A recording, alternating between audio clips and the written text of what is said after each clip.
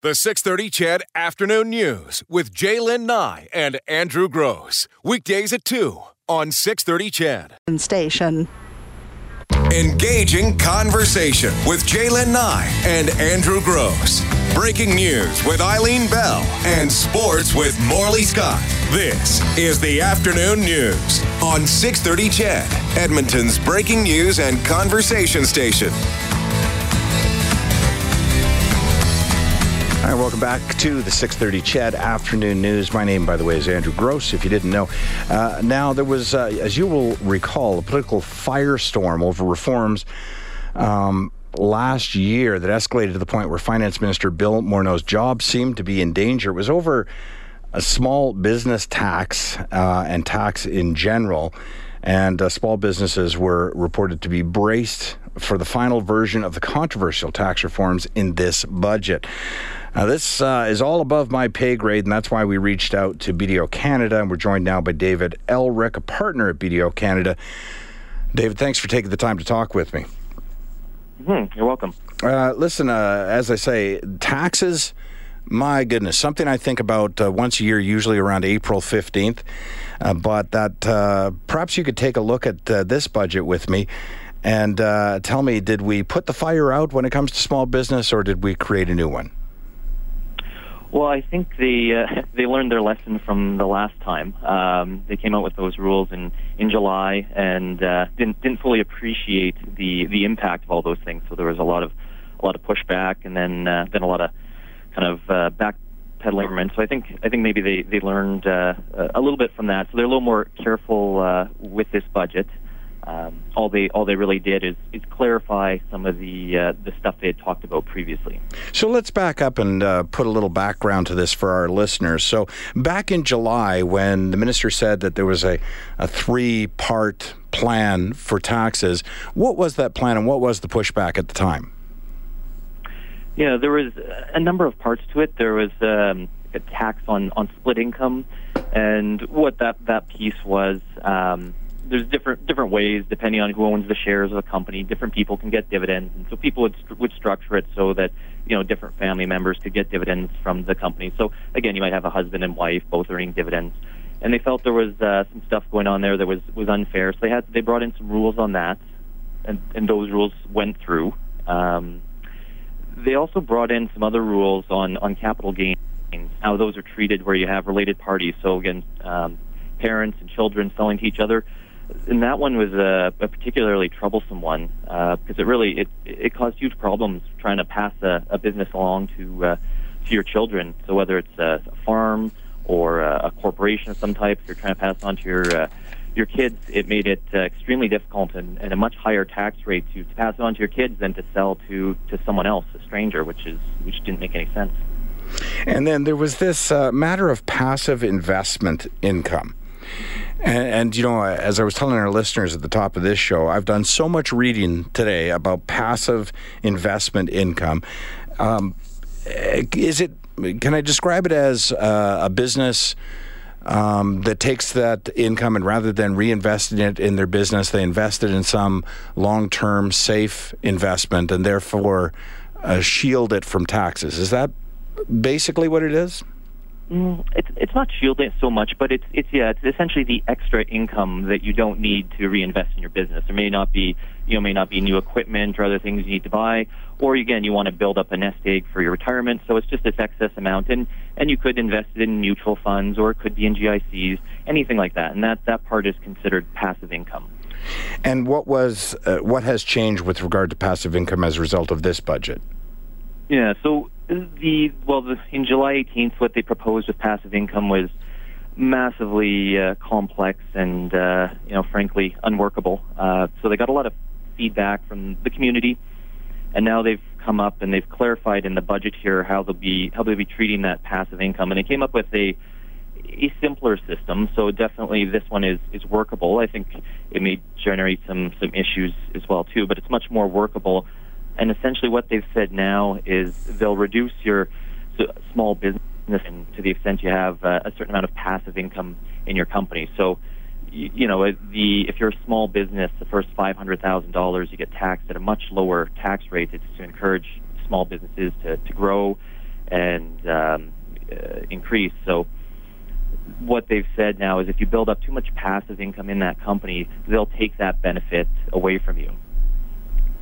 I see. So wouldn't the idea behind the budget be, when it comes to taxes, and again, as I said off the top of this conversation, taxes are way above my pay grade, but wouldn't the idea of a budget be to have small business reinvest in their small business or encourage that reinvestment through whatever tax concessions in order to grow businesses, in order to grow the economy?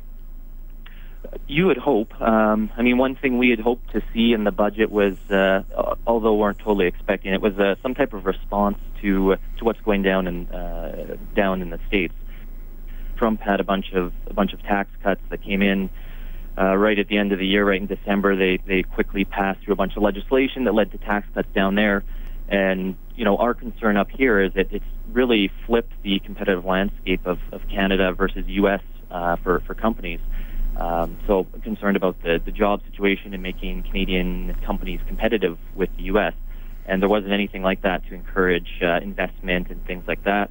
Again, for example, one of the things the U.S. did is they allow you to write off new equipment all in 1 year. So if you buy a $100,000 piece of equipment, you can deduct that $100,000 all in the first year instead of over multiple years to encourage people to reinvest. So I would have hoped for something similar like that in the budget, but there wasn't anything along those lines. You had hoped for it, but were you expecting it? Because the minister had said in advance of tabling this budget that he wasn't going to, and I'm paraphrasing his words, he wasn't going to have a knee-jerk reaction to what was going on in the United States, that he was going to lay the framework for long-term stability in businesses planning. Do you think he accomplished that?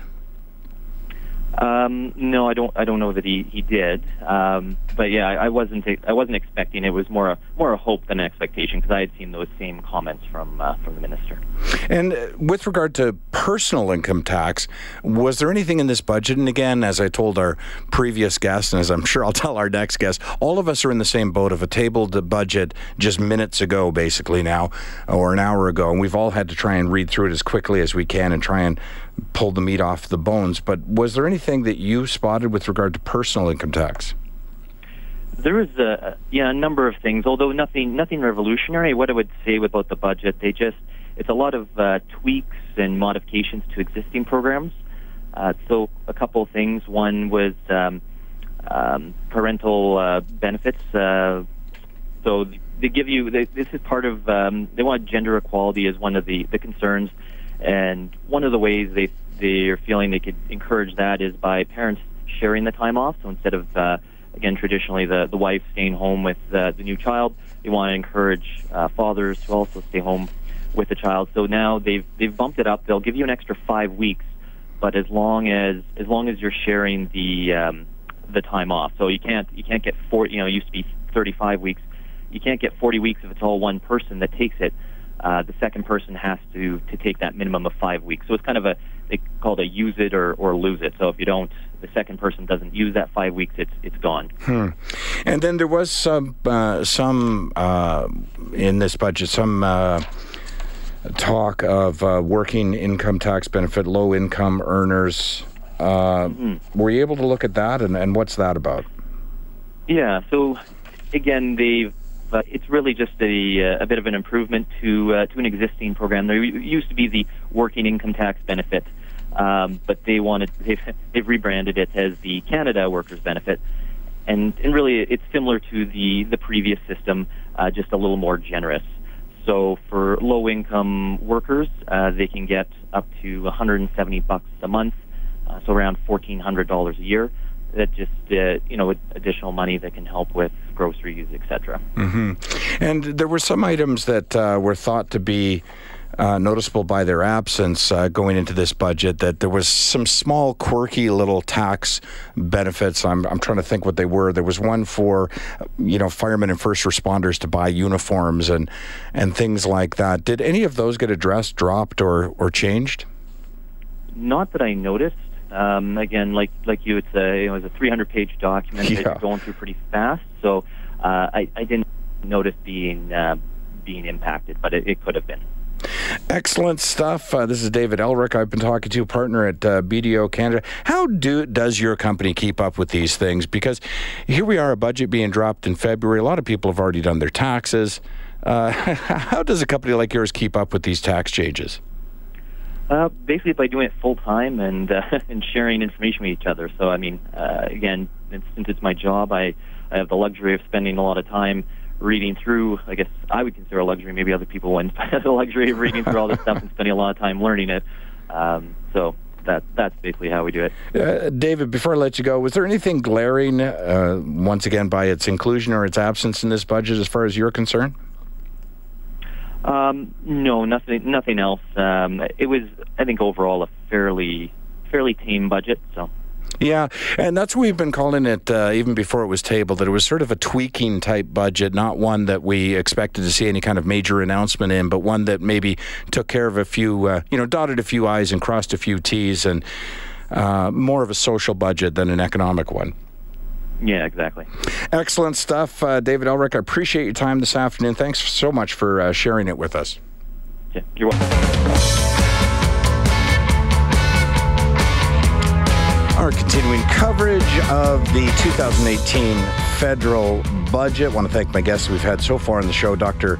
Trevor Tombe, an assistant professor of economics at the U of C, and David Elrick, a partner at BDO Canada. So just review in a little more detail a couple of things that came down in the budget for those of you who have not been tuned in since the beginning of the show. One of the answers that most people want from a budget, regardless of what level of government is tabling the budget, is will we balance the books? And again, you'll recall that back in 2015, the Liberal government, then candidate Justin Trudeau, had said that he would balance our books federally by next year, 2019. But that is not going to happen. So with this budget that was tabled today, it will channel extra dollars into new spending. However, it will not address the deficit. The extra money, compared to the fall, the government will have about $19.8 billion in additional cash to play with over the next 6 years. So that's an average of $3.3 billion per year in fiscal elbow room. The extra money coming from a number of sources. But the government is projecting deficits roughly in line with its October projections. The new outlook now shows an $18.1 billion shortfall for 2018-2019, and that's expected to gradually shrink to $12.3 billion in 2022-23, including annual $3 billion cushions to offset risk. You'll recall as well that a promise had been made by the federal government and not to exceed $10 billion in deficit, but that, of course, has not come to fruition. I want to talk again about this item. It's going to be a big one. Now, it's talked about in the budget, but there's no money set aside for it yet. So what the budget did today was set up the groundwork for pharmacare. So the Liberals will appoint a group of advisors to explore options for a national program to cover the cost of prescription drugs.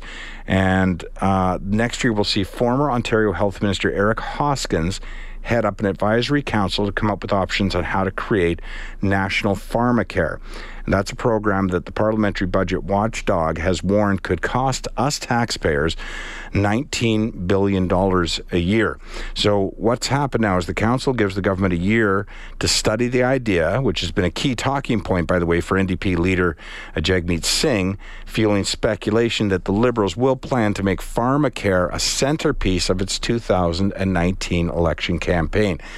Now, in the meantime, the Liberals say they won't apply new sales tax to any cannabis-based pharmaceutical products that could be obtained with a prescription, nor will taxes be applied to oils that contain low amounts of THC, the primary psychoactive active element in marijuana. They're used by children with certain medical conditions. Now, as you can expect, reaction to the budget has been pouring in from leaders of other parties. Conservative leader Andrew Scheer saying Prime Minister Justin Trudeau has broken his promise to keep deficit spending under control. Today's federal budget includes $21.5 billion in new spending on a variety of initiatives, including steps to get more women working. But it comes with a projected $18.1 billion deficit for fiscal 2018 and no plan to balance the books until at least 2023. Scheer says that breaks a promise to eliminate the red ink by 2019 without much to show for it. Never has a politician boasted so loudly and spent so much to achieve so little. There you go. The federal Liberals saying they hope to drive economic growth in Canada largely by getting more women working and closing the gender wage gap. All right. NDP leader Jagmeet Singh says the federal budget falls short in implementing key measures to benefit Canadians, including a national drug plan. The budget says former Ontario Health Minister Eric Hoskins will lead an advisory council on creating a national pharmacare program, but it provides no timeline or any funding for such a program. Singh went on to say that it won't help Canadians who can't afford to pay for their prescription drugs. What the government's proposing is not a plan. This is a fantasy. We don't see even a single dollar of investment in a plan to implement pharmacare. Now, the council has a year to study the idea, as I mentioned just a moment ago, which is fueling speculation again that the Liberals plan to make pharmacare a centerpiece of their 2019 election campaign. So there you go, a little insight into what the big issue will be in the next federal election, and that will follow, of course, the next federal budget. So, as we've been saying all afternoon, and as our guests have told us, this was a budget to sort of link the two budgets. The budget that outlined how the money was going to be spent, and that came out last year, and the budget next year, which will indicate how the money will be spent and what promises will be made by the federal government. To garner the approval of Canadians leading into another election. So this one was a bit of a social budget, a fine-tuning, if you will, plugging a few holes, crossing a few T's and dotting a few I's. The emphasis placed upon gender equality, Indigenous peoples, and items, as I say, that aren't... There's no earth-shattering news in this particular budget. We're going to take a break in just a moment for news headlines. We'll continue the conversation about the budget when we're joined after 3:30 by Dwayne Bratt, one of my favorite guests. He's a Mount Royal political science professor, and I'm going to ask him about his overall reaction to the budget and take a look at some of the points that we thought would be included in the budget that perhaps were not, and some of the items that possibly came as a surprise to us in this budget. As always, you feel free, please, to participate in the conversation. You can do so by texting 630-630, and sometime in the next half hour, I'm going to try and find time to open up the phone lines at 496-0063 to get your reaction as well. The 630 CHED Afternoon News with Jaylen Nye and Andrew Gross. Weekdays at 2 on 630 CHED.